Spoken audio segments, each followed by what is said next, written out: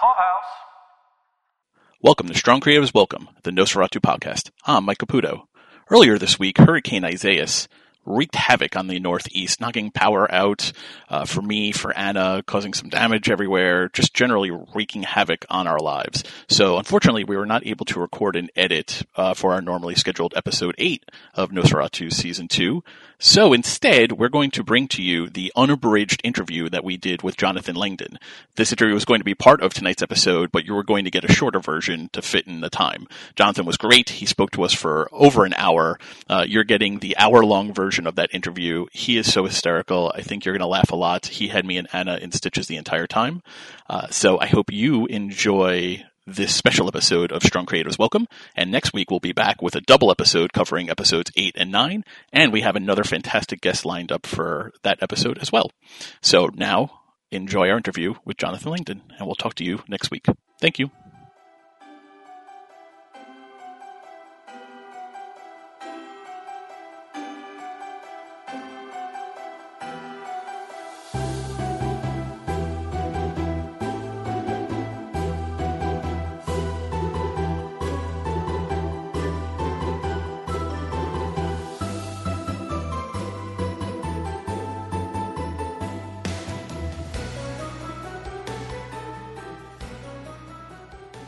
Jonathan, so nice to meet you. I know you know Anna already, but thank you very much for coming and joining us today. Thank you for having me. I'm delighted to be. I've only been bothering you for like a year, so.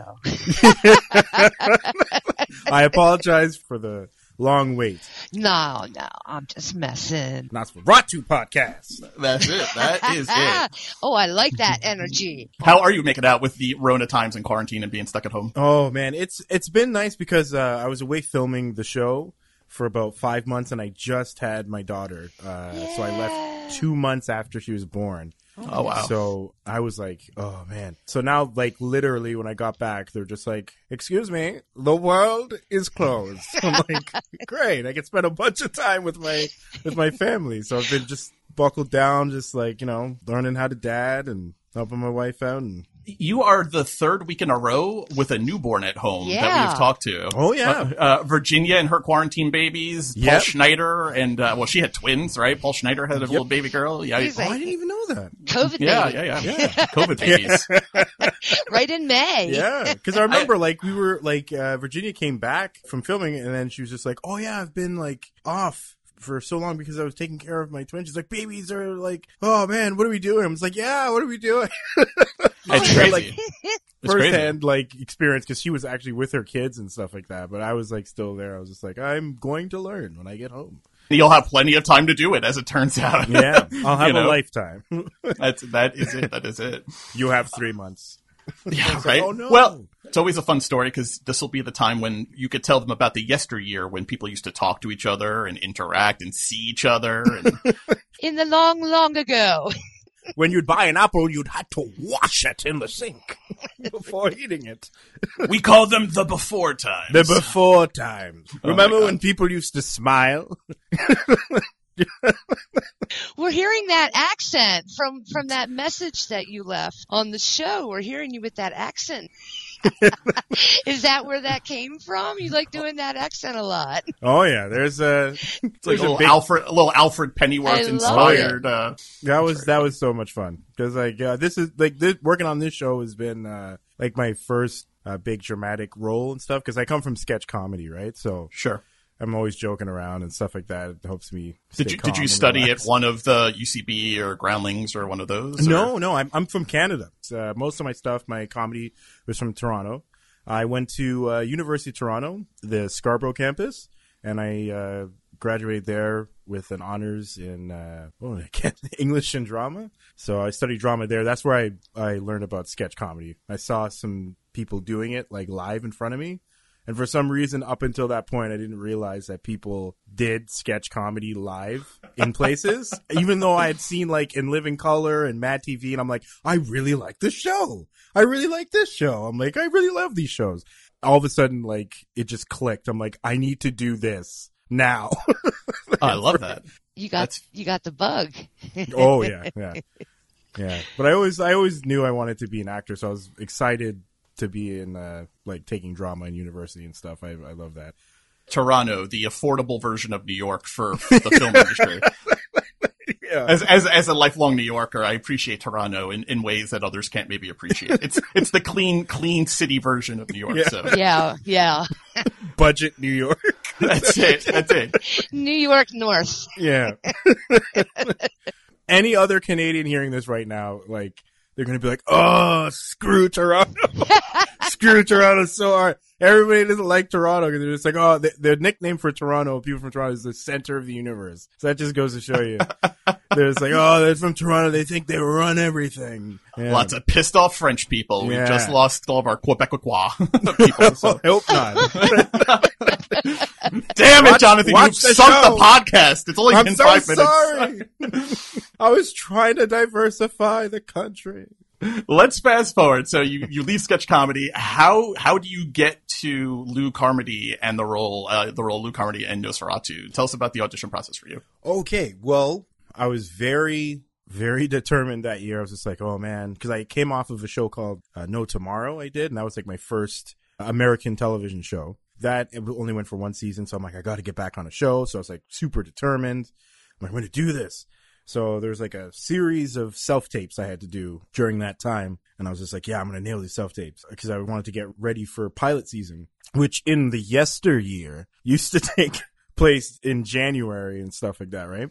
For all you kids listening. For all you kids listening out there. In the long ago. Before Yeah. shows were filled 10 at a time and put on Netflix all at once, there Yeah. used to be a pilot season. When people used to work in buildings and instead of their homes. Together. Together. Breathing and laughing and talking in each other's faces for 8 hours of a day.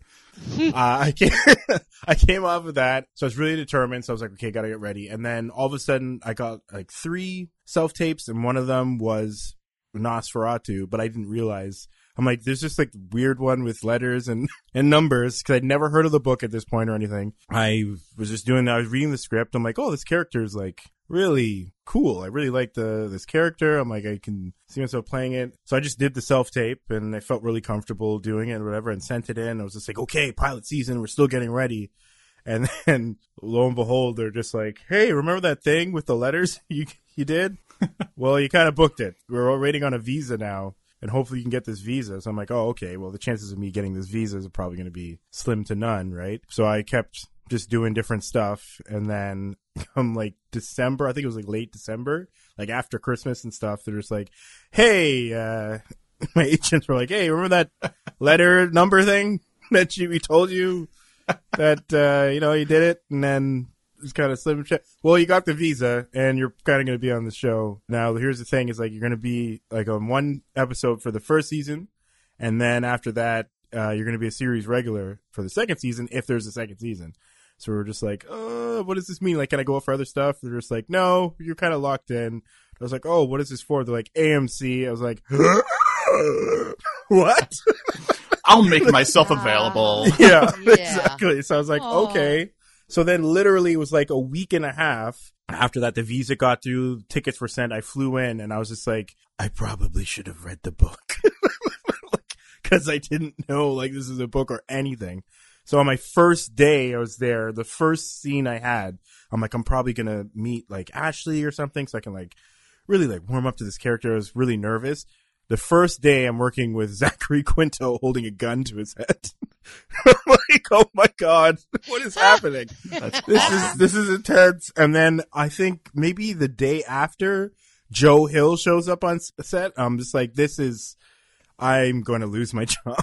And he's like talking to everybody. He's so kind. And he was like, hey, it's really exciting that we see this character here, Lou. Lou is really great. And I was just like, oh, yeah, he's great. Knowing I didn't read the book, right? And he's just like, yeah, this character it's really going to be great. He does a lot of stuff. It's a fan favorite, and he's just an average guy and stuff. And he's like, you know about it, right, Jonathan? You know about the character. You're playing the character. You know, right? I'm like, I'm not going to lie to Joe Hill. I'm not going to lie to this guy. So I'm like, Mr. Hill, I'm so sorry. I'm so sorry I didn't read the book. And I thought, I'm like, well, that's it. I'm off the show. And then Joe Hill was just like, oh, so that's okay. Sat down with me for like a half an hour, laid out a whole bunch of character, like key character points, stuff about the character. Pretty much explained like the character to me and from the book and everything. I was like, oh my gosh, this guy is so kind. Thank you so much. And with that template, and then like after that experience, I of course read the book to prepare, like do my preparations for getting ready for this character. And then it was all she wrote after that. So the first scene, you're kind of famously riding a motorcycle in that episode in season 1. Do you ride motorcycles? There's gonna be several questions about how much of Lou is Jonathan, and the first one is a big old Harley man coming down the road. So no, that's that is a Lou thing. I wanted to take like lessons. I'm just like, yeah, this is a homie prep for this character.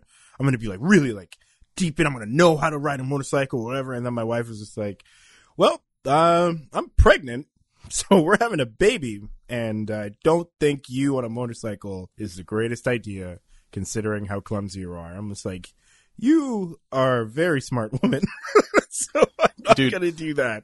I used to ride snowmobiles until about 2 weeks before my son was born, and that was the last time I was on the snowmobile for the exact same reason. Yeah. I had a habit of falling off of them. Exactly. So I was just like, no, that's good. But I wanted to. It was scheduled. It was good. And then life changes. And also, even if I did, I don't think AMC would have let me due to like insurance reasons. Oh, yeah. They're just like, oh, I'm like, oh, yeah, I took lessons. They're like, great. No.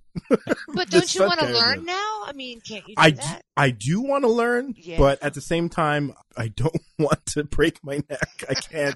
I don't want to get hurt and stuff, and then I can't take care of my daughter. So I'm like, oh no, I understand that. I'll tell you this: my stunt person, Robert Sims, he taught me how to, and get this. This is how much Jonathan and Lou are alike. He taught me how to turn on the motorcycle and turn off the motorcycle. Saucy. And rev authentic. Yeah, and rev the engine, and also pull the brake. I mean, you know the basics basically. At this point. Know. I know how to get it ready for someone else. That's my. As long as you keep it in first gear with amazing balance, you are good to go. I mean, you're basically road ready. I will tell you this. When he did show me how to do that, I revved, like, when you're on, like, a bike like that and you rev the engine, I was like, I want one of these. I don't know when. Someday I want one of these. It makes it rumble in all the good parts. So, no, I totally appreciate that. It was an experience for sure.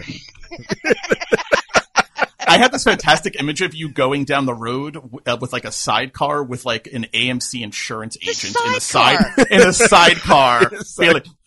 The insurance agent is driving? Yeah. The mayhem guy, like mayhem from Allstate.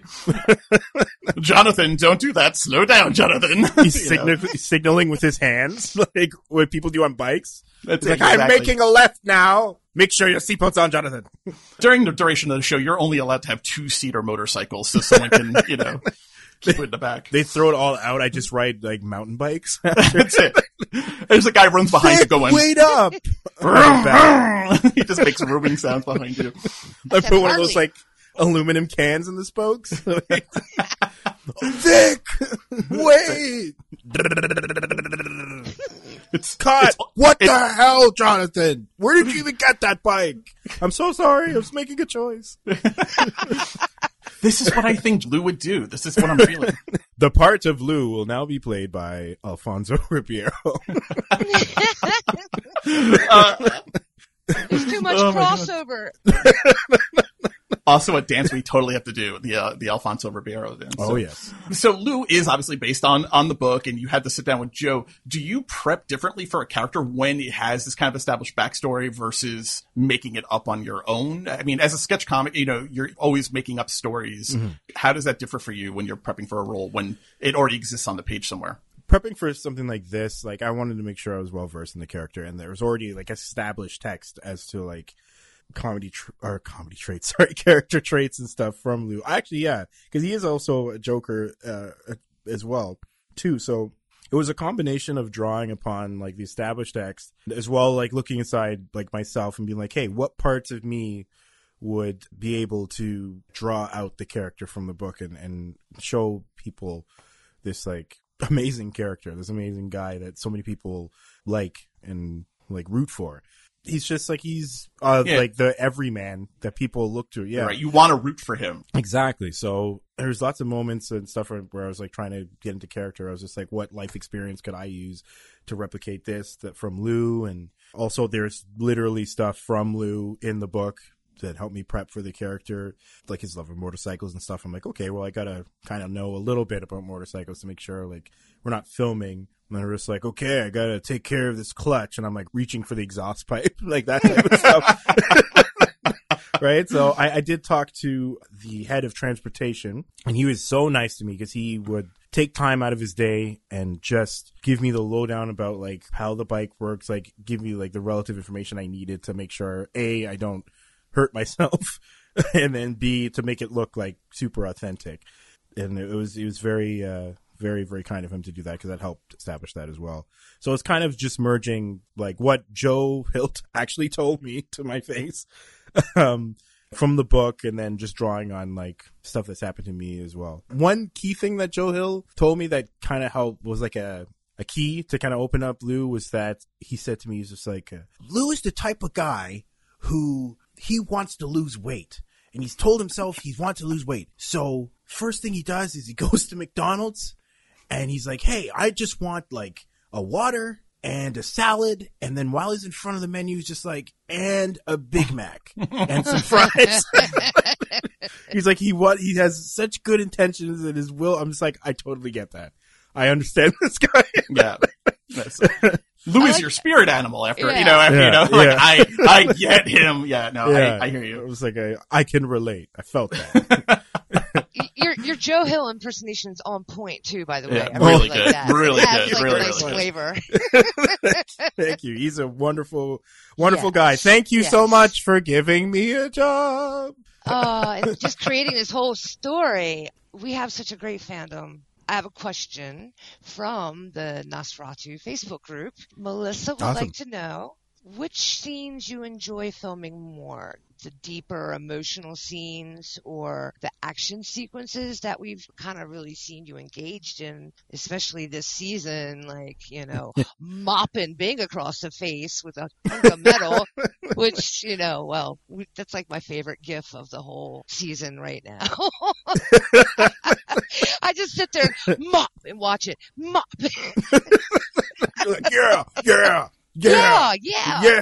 So, like, which ones do you kind of like prefer? Well, do you have a preference? I really don't, because this has kind of all been a blessing to me, and like just a really new experience in terms of like pushing my acting skills, I guess. Like, I'll tell you this. So in terms of stunts, I love stunts.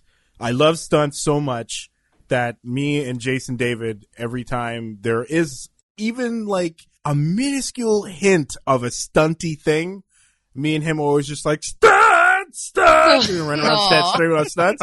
And then we would get super excited because we had to do like when I had to like tackle him in the bushes, we were just like, yeah, we did it. Stunts! We're doing stunts. We're stunt people. We're doing it. Also, like, but for like the more dramatic scenes, like this is what I studied in school, right? I studied how to do that, and I haven't used that skill for such a long time. Like, I've been doing sketch for like 14 years, just trying to make people laugh, and I love making people laugh. I'll keep trying. I don't know if I am making people that's laugh, evident. but I will keep. Yes. I won't stop trying. Using that was like a breath of fresh air as well. Like when you're acting with the dramatic stuff with people like, Ashley Romans and Jakara and Eben and Dari and like Virginia, like these people are amazing. Ashley Cummings, like the whole cast is stacked. These people know dramatic acting. So I was very well supported, even if I felt like I was like stumbling through the dark. Like these guys, they could just say one word and you're just like, oh, they know their work. So I felt like I was very lucky to be in such good company with the cast. For also, it helped me grow that like tool, that sort of side of acting that I very rarely use. And I enjoyed it just as much as I do doing comedy as well, because it's just like, it's in terms of like doing it, it's kind of the same thing because you have to commit, right? Well, for me, I'm not going to say this is like for everybody. I don't know. You speak on behalf of everyone. You're good. Don't worry about it. We had a meeting beforehand. We're good. We took a vote. Yeah, they anointed me before. Yes. You're the everyone minister. Yeah. Everyone bow to Langdon, the everyone minister. Speaketh upon acting, please. No, it's just like, for me, it was just like the commitment to the character is the same. The more you really just delve in and just kind of just be this person as much as you possibly can and draw upon the moment and what's happening around you, like the same. Hopefully for me, it's like the same results happen. So if I'm acting like an idiot, like I'm going to go full idiot because I know that it helps generate the world. Like people get more involved. And the same thing if I'm in a dramatic scene with anybody, I'm going to commit to that scene and that moment as much as I possibly can. That's also helped me as well. And I will never say that like I've cracked it. Like, right. I'm still and forever will be learning about comedy and acting until I pass. This has been a wonderful learning experience for me in regards to that. It's like any art. You're flexing a muscle, so you're getting to try all these different flavors within your medium. Yeah. You know, it's still what you love and what you're here to do at this point in time. You kind of enjoy a chance to use your whole body, basically. Yeah. My actor body. I don't even know what that means. I'm sorry. I'm sorry for flexing all of those acting muscles. I'm still hooked on the everything. When I turn this way. So. Oh yeah, he'll come back. He'll definitely come back. There's a posing portion of the Everyman minister's speech where he just kind of flexes his muscles. Yeah. So. Now admire me while I show you these sick traps. As I collect my thoughts, look at my biceps. About everything. Did you see this vein here? I'll show it to you again. Do you need to draw blood? No need to look for a vein. It's right here for you. Right here. I can make it arise. If you ask it nicely, it gives the blood freely without a needle. This looks like it's suddenly in scanners or something. Take it, look at it, the Everything Minister loves to support the community and give blood. That's all. Leading by example. All. Exactly. I like how we turned that around. Yes. It became a PSA, really. I mean, it became an after-school special, so I'm pretty happy with it. So you don't share the motorcycle proficiency, but tell us the ways you think you're most like Lou and then the way you're most unlike Lou. Okay, so we both look alike, so I think that's number one. I'm blowing my mind. All right. Yeah, I don't know. I don't think I see it. Yeah. In terms of like jokiness, we're kind of the same that way. In terms of love for family, I think we're the same, and I drew upon that a lot, even though like I was away from my daughter and my wife. I really use that a lot in Lou. I feel like we both love food. I feel in terms of like interests and hobbies, like we kind of share similar stuff. Like he's more into comic books, like well versed in that whole medium. And I would say I have the same passion, but my thing is video games. So I kind of just use that passion to try to portray that for Lou, but just in a different way. Because I have one of my closest friends is like very well versed as much as Lou. So I try to think of him and stuff where he's talking about different comic book stuff. And if I didn't understand something, I know I could just be like, call him up and be like, what is this? Because I've never heard of this. It's not in Spider-Man in the Marvel or DC. What is it? I was able to do that. What's your console of choice? We'll do a quick video game corner here, yeah. Nintendo, number one. Nice. I have a Switch. That was the right answer. All right. Very good. Smash Bros. Right now I'm playing a lot of Smash Bros, which is like addictive, even though I'm not good. But I still like who's your guy? Like, who do you go to? My mains are... Well, my main is Samus. I love Metroid, so nice. Samus is my main, and then I think my alt is like Donkey Kong or Little Mac, but I took a break from it, so now they're kind of my Little Mac's spotty, so now it's kind of pretty much just Donkey Kong and Samus. I'm using a lot. Streets of Rage 4 I've been playing a lot because Streets of Rage, it's Streets of Rage. You go around, there's like 80s music playing, or sorry, 90s, no, not 80s, 90s like dance music, and you're beating up punks who look like they're from the 80s. That's what else do you need? Well, I mean, listen, you have a Toronto background, but in New York, we call that Tuesday. So, Oh my God. I'm living that lifestyle, Jonathan. That's why my hair is so gray. I see. So you just step out of your house and you all hear it's like, da, da, da, da, da, da, da, da. Yeah. You're just like beating down punks. Yeah, I carry brass knuckles with me I have them on me while we're doing this interview. I'm sitting here, just warming them up. So you push a guy, a health bar with the name Garcia pops up above their head. You just watch it go down. You're just like, yeah, I hope he's okay. Police show up at your door. They're just like, we're looking for a man named Garcia. You're like, I just went to work. I don't know. Yeah. Leave me alone. Leave me alone. I know the minister.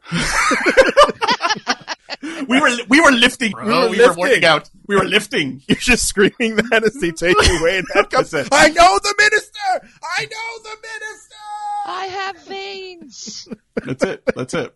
Did I answer the question, or did I just go off on another tangent? I'm so sorry. You were good as soon as you said Nintendo. So okay. I don't even remember. So you're all good. I'm going to make a lot of fans angry. It's like, he's not saying anything. Just keeps talking about this minister man and video games. I guess we'll keep it along the geeky edge then, because I have another Facebook group fan question from Mike. Mm-hmm. Okay, so this is not me, another Mike. A different Mike. It's possible you've met more than one in your life. We will now refer to this new Mike as different Mike. Yes. What is your question, different Mike? Different Mike. Okay, so thinking from Lou's perspective, as Lou, what would be more important? Being a good parent and raising Wayne to be a great young adult, or starring in the DCEU as a new adaptation of Batman?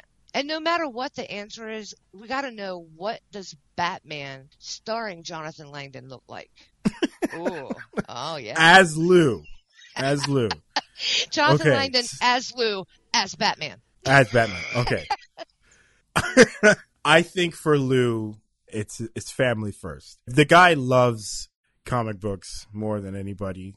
Like, that's quite obvious. But his family is first. Because you think about it this way. Like, Lou never expected to find himself somebody to love that much, and B, even start a family. Like, that just wasn't even, like, he wanted it, but it wasn't kind of like an option for him. He's like, where am I going to find somebody who loves comic books as much as me, who's like beautiful and who would like look at me and be like, oh man, like, I love this guy. Like, he didn't think that was going to happen. So if not Vic, it would be Bing for Lou. I mean, that's the other comic book aficionado in this universe. So. Yeah. So for him to find, by chance, to find Vic and help her just out of the goodness of his heart, because like, this woman needed help, not to be like, if I help her, then she's gonna, there's none of that. Just seeing somebody who needed help and acting, doing the right thing. Like, he eventually got to know this person, and somebody got to know him on that chance, and they started a beautiful family. And Lou will not acquiesce to anything to disrupt that family. Like, he will, as much as he possibly can, try to keep it together, like, emotionally, physically, as much as he can, spiritually. Like, he's a family man first. Now, that's not the answer that anybody wants to hear. People want to hear how Jonathan is going to be Batman. And I will tell you how this is going to go down. Number one, here we go. Number one, I gain even more weight. Love it. This Batman is rotund. He uses his weight to propel himself at incredible speeds across Gotham. You can't even fathom how fast, like, oh man. And then number two, it's pretty much just all a tracksuit that he sewed together in the middle. I'm assuming that it's going to be black because it's Batman. And he chalks in the abs on the stomach. Oh, nice. Everything's kind of just like loose, fancy free. Number three, he knows no martial arts. He just uses a big stick and travels super fast. All the gadgets are there, so he has access to all the gadgets. He only knows how to use a quarter of them. So if he brings a gadget he doesn't know, then it's a surprise for everybody, you know? So that keeps everything fresh. He also is really good friends with Aquaman, and only Aquaman. That's the only person he lets into his circle. I would too. And he's just like, yo, man, you want to like grab a beer? And he's like, I gotta like take care of like Atlantis. He's like, okay, oh no, it's okay, don't worry. Maybe some other time. That's cool. And then he goes home and cries. And that is how I would play Lou as Batman in the DCU. Your Batman looks kind of like Kirby. Not to bring it back to video games again, no, but you're kind of Yes. like your Kirby Batman, where you Yes. just kind of consume things and use that and turn it into power. That's kind of you know what? I'm going to retcon that. Lou would incorporate Kirby into his Batman and just absorb enemies and eat them, and then have their power for a limited amount of time, and then poop them out as a little yellow star that disappears when it hits the ground. I'd like to give an alternate cut of this movie where you also play all of the supporting roles. Yes. Where Yeah. you are Vicky Vale, Yep. where you are Alfred, Yep. where you are whatever villain we choose to use, Mr. Freeze or Joker. Oh, no. See, Jonathan Langdon's Lou's Batman only fights like the C-cast villains. Oh, So okay. we're talking like Egghead. We're talking like the alligator guy. We're talking like any other, like Catman. I think he's Nice. like people haven't heard from in years due to their waning popularity. Why even That's do all it any is. establishment? Why not just do like street villains, like pocket thieves, pickpockets? That's all your Batman does. He just Yeah. does very minor crime, very petty theft crime. Majority of the comic is just him like going through regular day life. Like the first 3 volumes are him applying for a bank loan. The peaks and valleys of that, and then occasionally, if a guy tries to pickpocket somebody, or a woman tries to steal something, then he's there and he's just like, "Hey, what are you doing? Don't do that." I'm like, "Oh man, you know what? Oh, he shames them. He's got the Shames power them. of shaming. Shame, yeah. I That's like, that's yeah. in his tool belt. It's actually something he has to take out and apply. Do you have to chalk the abs in like every day, like before you go out? Oh, and of course, Okay. they're gonna get smudged. I was going to make sure, that they're nice and fresh. Yeah, yes, Okay. he does his laundry. The laundry is like a quarter of every comic because he always makes sure his laundry is done. Got to have that panel. You gotta use fabric softener. You have to. There's the section of the comic where is it blood or food? He goes over to stain as he's doing his laundry. It's a flashback mechanism for how we got there. It actually opens up at laundry and be like, oh, I remember the stain. It's like the falling pearls scene, it always brings back that memory. Yeah. Except it's ketchup. It's like Yeah. falling ketchup, Right. There's sweet and sour Szechuan sauce on his wrist. He's like, "Mother," pearls falling. Always has to be shot in black and white. Oh yeah, always. Real noir music playing, Yep. tinkly piano. I mean, this is a winner. I mean, I think we've just resurrected the DC's movie franchise. Oh, I think so. I Move over definitely Robert think so. Patrick. I think Yeah. it's So time. thank you. We have to Yeah. give props to Different Mike for this amazing. But also, Jonathan, you have to email me this idea so we have it protected and so no one else can use Got it. it, So got as soon as we finish here, you have to email me. I have to do it. I just picture the execs looking at like flipping through like pages of this idea. All 3 of us and like Different Mike on Zoom on a phone at this big desk with like eyes wide, hoping like they'll like it, and the guy's just flipping through this.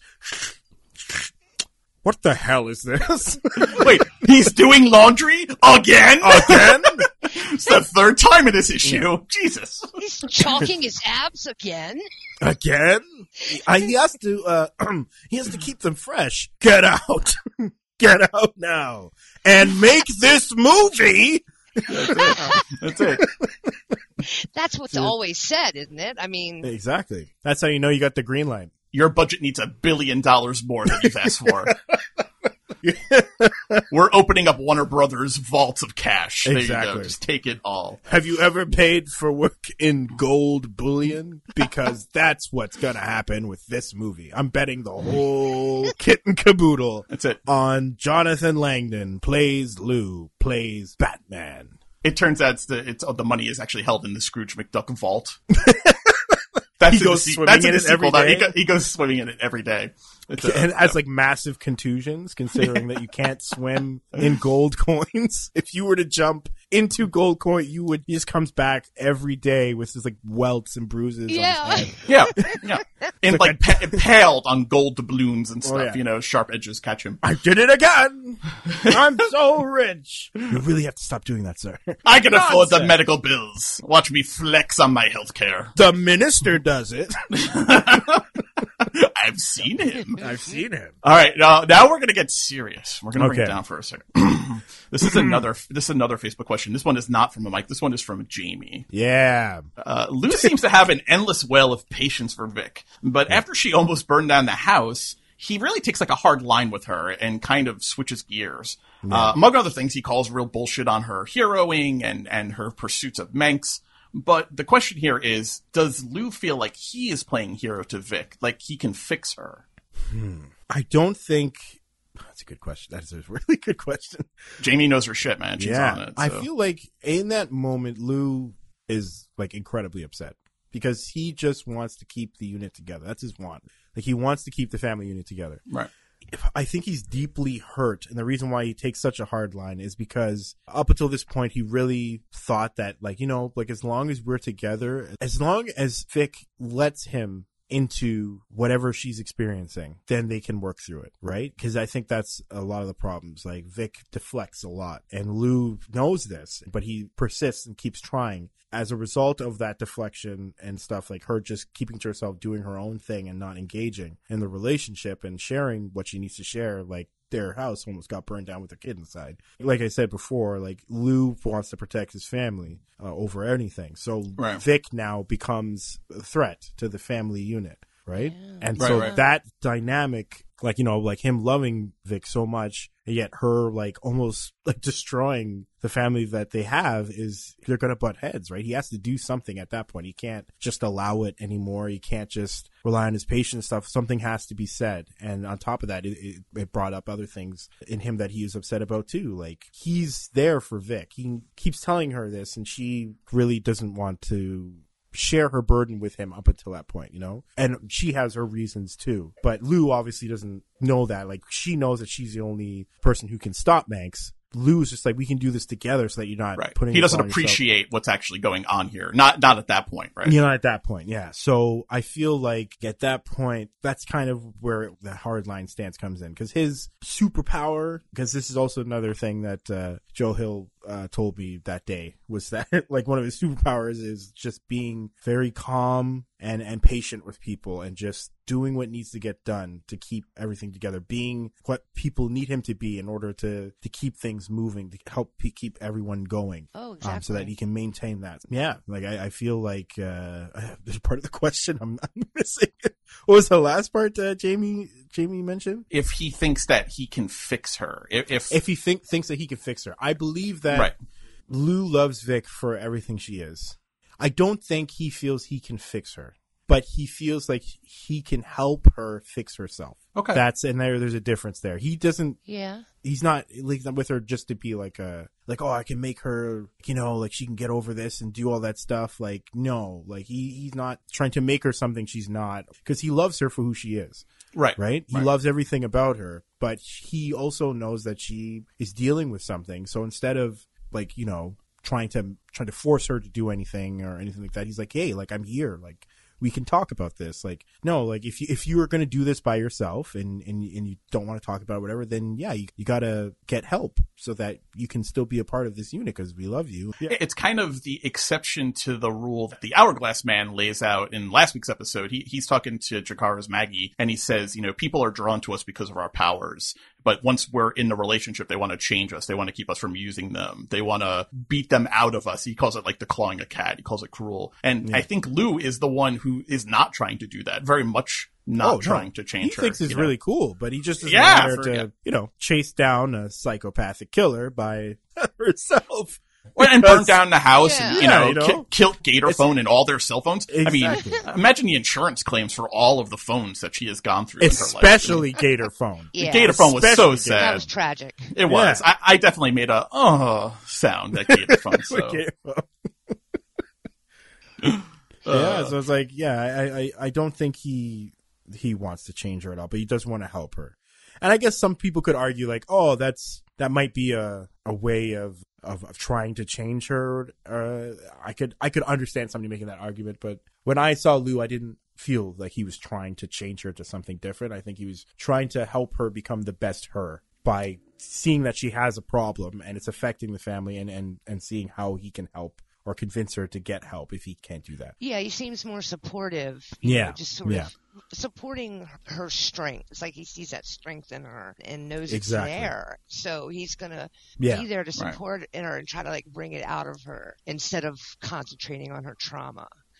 Yeah, yeah. One of the things that Anna and I talk about a lot in these episodes this season has been how once he decides that he has to kind of take a hard line with her, he doesn't really let her off the hook. It continues episode to episode, which was kind of against the prediction, right? A lot of TV tropes would have it just be kind of forgotten the next episode. Exactly. No, but it's not real though. I mean, the real relationship with someone who is a good partner like Lou is going to keep holding her accountable, and I like that the show did that. You know, that was a great character aspect for him. Absolutely, yeah, I totally agree with that. Yeah. So working on Nosferatu and this experience, what has been your favorite part overall of the whole shebang of being Lou, being on set, filming, any part of it? What has been your favorite thing about besides this interview? Obviously, you know, and the Everything Minister, you know, would probably agree with that as well. We're really asking your number 2 experience in being involved with the show. I would say after referring to my notes given to me from the Everything Minister. Yes. My most fun thing is being on set and making the show.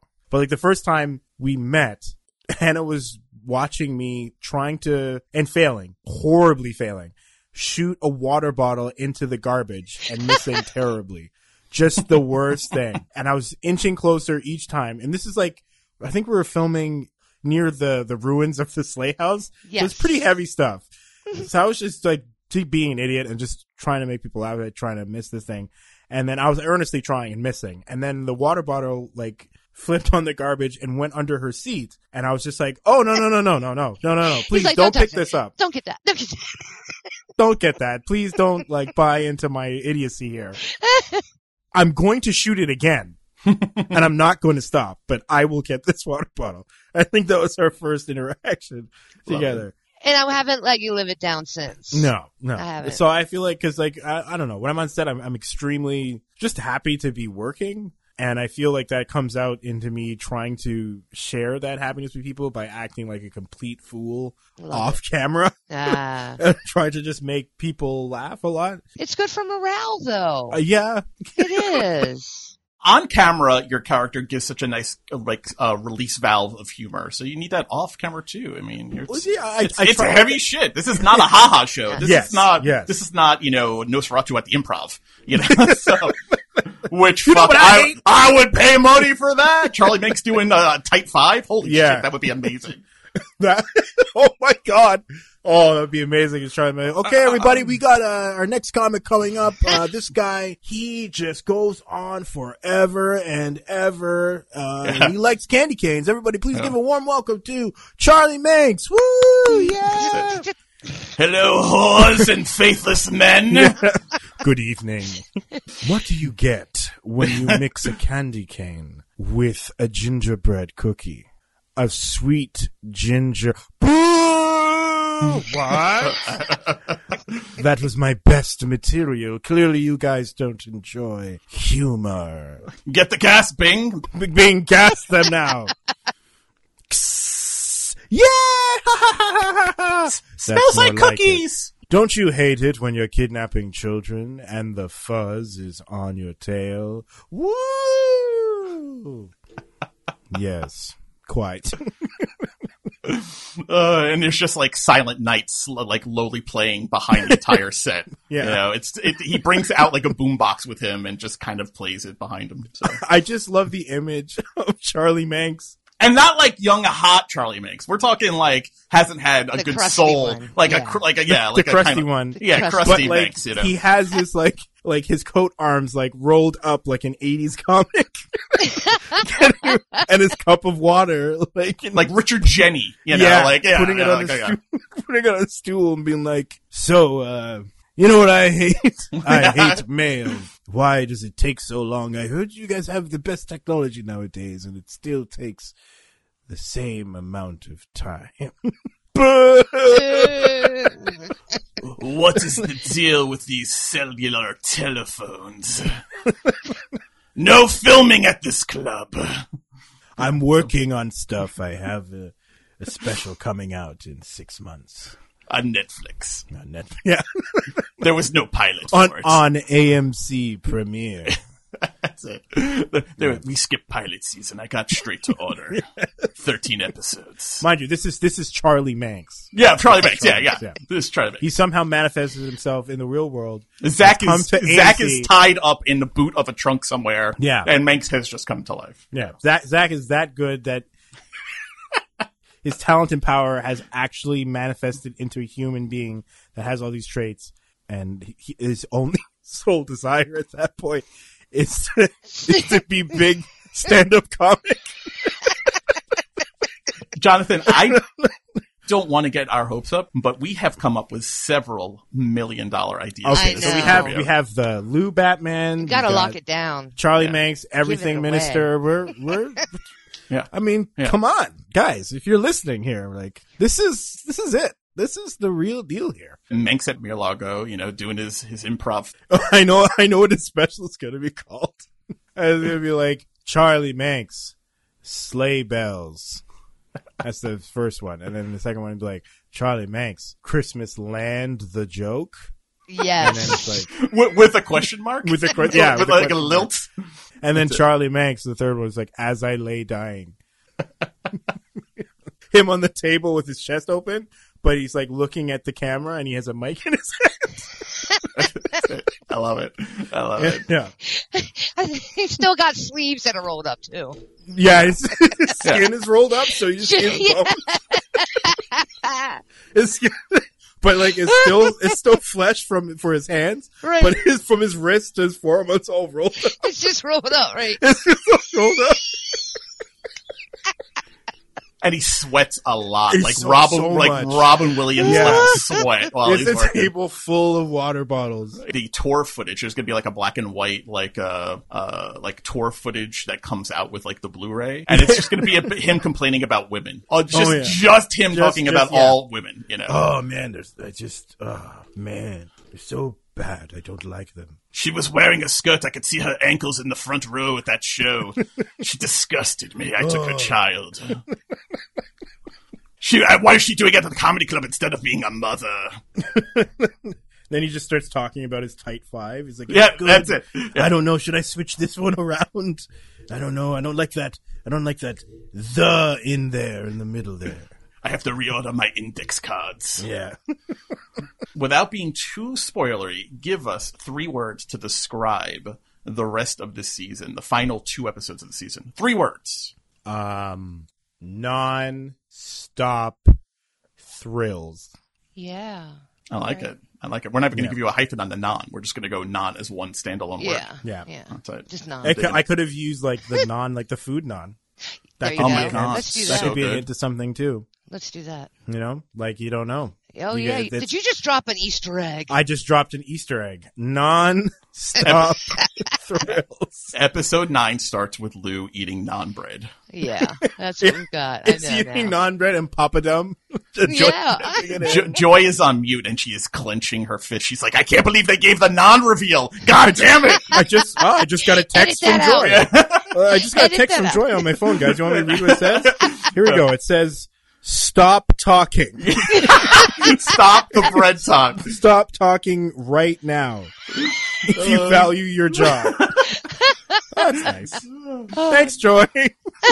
Cash the checks fast. That's all right. You've got the spin-off money coming in. You're good. You've got Right. I don't think so. You've got the Manx at the improv show. You're Oh, good. yes. Yeah. Yeah. Dude, I'm almost afraid to ask this next question, Okay. but it's my favorite one. Okay. Okay, so we asked this question to everybody who comes on the Strong Creatives Welcome podcast, and Yes. it's what would your Inscape be if you had one, and what would your knife be? Okay. I think my Inscape would be my house. I could always go home anywhere because Aw. that's one of the things. I know people are looking for something like funny or whatever, but I think like Inkscape would be trying to pop in and visit my family and at home, and then but my knife would be something like ridiculous, like something nobody would ever think would be like a knife, like a knife. Like an actual knife. An actual knife. Like Yeah. you keep like a switchblade in your pocket. Yeah. Yeah, no, that's like it's like the knife on like a Swiss Army knife. That's it. So it's like the really small one, and then like I actually like have to like cut it in the air to tear the fabric between reality and the world of thought. I end up at home. Oh, but the in between before I can always get home Sure. would be like the first level of like Super Mario World. I love it.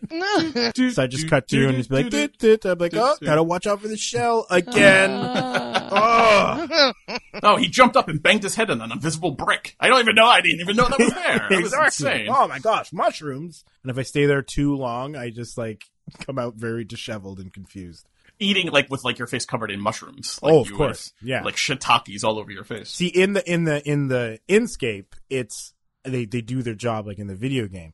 But if I was to take it out, they're just not good mushrooms. They're just actually like poisonous mushrooms. That's it. I They get look like they would be.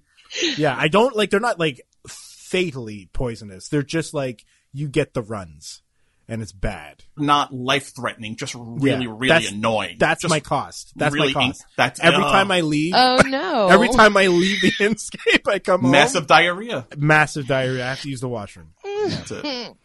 The only way to control it is to take a life. Wow, that escalated really, really. Oh fast. yeah, this is real. This is real deal, man. That must be some really bad diarrhea. Yeah.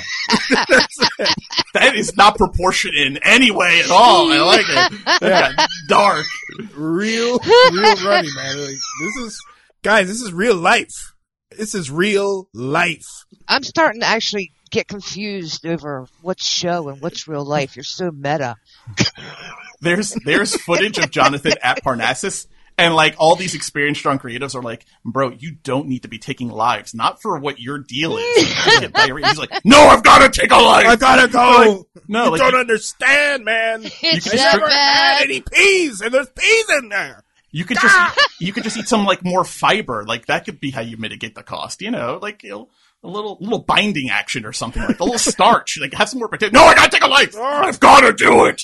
The hourglass man is like, look, if you just stop drinking 2 liters of 2% milk every day, you might be able to control this thing. It's like, no, I don't even think it's related to your use of the Inkscape. I think this is just you. Like, I you think gotta just lay off the lactose dairy. intolerance. Yeah. I think you need to see a doctor, like an actual doctor, not Dr. Sleep, but like an actual doctor, like a real world medical doctor. He's like, no, I don't think so. Also, stop eating cheese. You know, it's very possible. Yeah. So much yogurt, just empty yogurt cans in your car.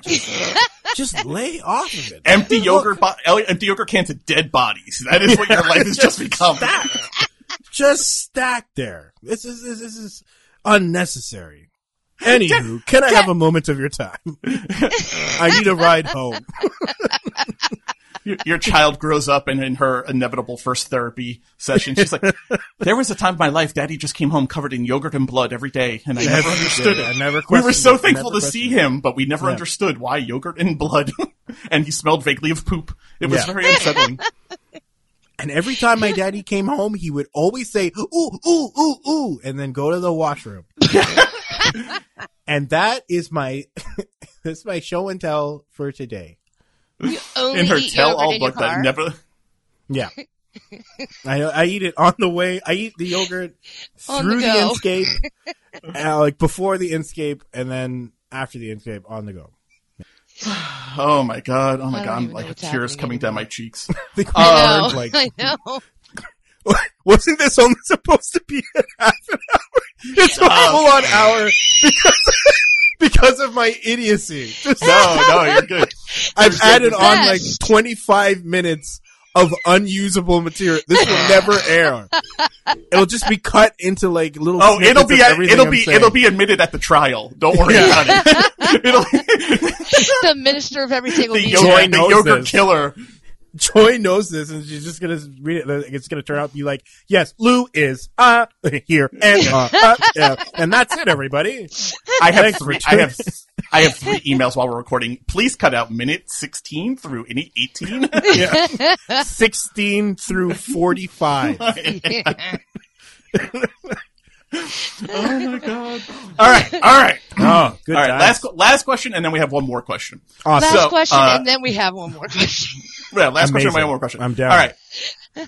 If you were able to have any of the superpowers that we have seen on the show, whether it's Maggie's tiles, the Hourglass Man's mind control, Charlie Minx's fascination with candy canes and Christmas, or, ability to find lost things with a shorter way, which one would you take as your power, and what would you do with it? I would take Vic's power, I think. I like the idea of finding lost things and being able to kind of travel to in between places fairly quickly. I like that idea.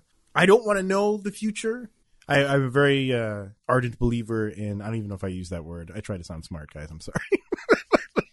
I'm a very hard believer in trying to make your own destiny as much as possible. Life is going to throw you curveballs and stuff, but you really try to achieve your goals and stuff. So I don't want to know what's going to happen. Being able to find lost things would be cool, or just be where is this thing, or how can I help this person, or if you can find people, it's pretty cool. I don't like the idea of if you use it too much, you turn a little bit crazy. But right. I think that would be really cool though, to just travel to anywhere, because I can just be where is this guy I met in Japan? Where is his parents' Voss? And then I just go, I get a free trip to Japan, right? If you word the questions that's where properly, I'd go, yeah. You can, and meet as many people as you can, then you can use it to your advantage to just travel the world very quickly. And you could take the guy's vase and he would have no idea, because he's not going to think Jonathan Langdon from the USA stole his vase. from Canada. Canada. Well, you're in the USA now. Yeah. That's actually a great question. Do you still live in Canada when you're not shooting? And yes. Yeah. Oh, okay. So you are still Canadian to the core. You haven't defected to America. No, I haven't. No, ICE is not knocking on your door. Be like, get the fuck out of this country. Yeah. Just have the Canadians be like, oh, you're leaving, huh? Oh, you're leaving there, bud. Oh, you want to go down there, eh? That's not good. There'll be some federal agents I don't even know what you're talking about there. Trying to tell me you want to go down there and act. Okay, then get your cab, eh? Get out of there. And I'll be like, oh, man. Can I just come back? They'd be like, oh, for sure, bud. Yeah. Oh my god. And that's where we're going to leave it. That's where. Jonathan, thanks so much for coming to talk to us here on Strong Creatives. Welcome. Really appreciate it. Thank you very much for having me. It was great talking to you guys. Yes, it's been a long time coming. We're so happy you got to hang out with us and just have a ball. I think people are going to really be excited to hear this. I mean, when they get the 6-hour uncut version of it, they're going to be fucking stoked. Yeah. This can either go two ways, guys. This can either go oh, this is great, or spend your workday with Jonathan Langdon in the interview. You'll see a new petition on the fan website. It's like, change Lou. What was that podcast? Change Lou. Get Lil Rel Howery. Change Lou. No. Never. No. Hashtag get Alfonso Ribeiro. Renew Lou. Hashtag. Renew Lou. Right. That's Renew what Lou. we're That's doing what now. Yeah. Renew Lou. Yeah. Hashtag. One of them Lou is 2.0, but it's the same Lou. One of the hashtags are just change to Ricky Ricardo, and everybody's like, what? How does that You should not have had write-ins. Write-ins was a bad idea. That's okay, I guess. And they hologram him in. That's it. Better than Fred Mertz, though. Jesus. Yeah. Lucy! I was like, my name's Vic. If you don't take care of your problems, I'm going to have to adopt the baby and leave, Got to go to Babalos. Babaloo, Babaloo. Instead of like chocolates, it's like Vic stuffing like wrenches down her blouse and stuff, you know? Oh man. I think we just cracked a season 3 story. We did. I think so. Yeah. Yeah. Ricky Ricardo is a strong creator. That's it. His knife are obviously his His congas. knife is his bongos. Oh, yeah. And Yes. The Copa or just whatever a- the fuck his club was just a called was his celebrity parade of 1950s, like, huge stars. escape. Yeah. And it's all filmed in black and white. Jackie They're all Gleason black comes and in. And tails. Oh, yeah. Yeah. Lucille Ball. Dean Martin and Jerry Lewis. Bob Hope. Dari plays Jackie Gleason. You know. Jackie Gleason. Yeah, that's it. Oh, my Oh God. man, I don't even know where that came from. What but is even happening anymore? We took a turn, guys. yeah, I'm actually We going to took a stop turn. recording right now. But you got to stay. Don't go anywhere. So Bye. Bye. Goodbye. the whole thing's gone. Now we're going to drop secrets.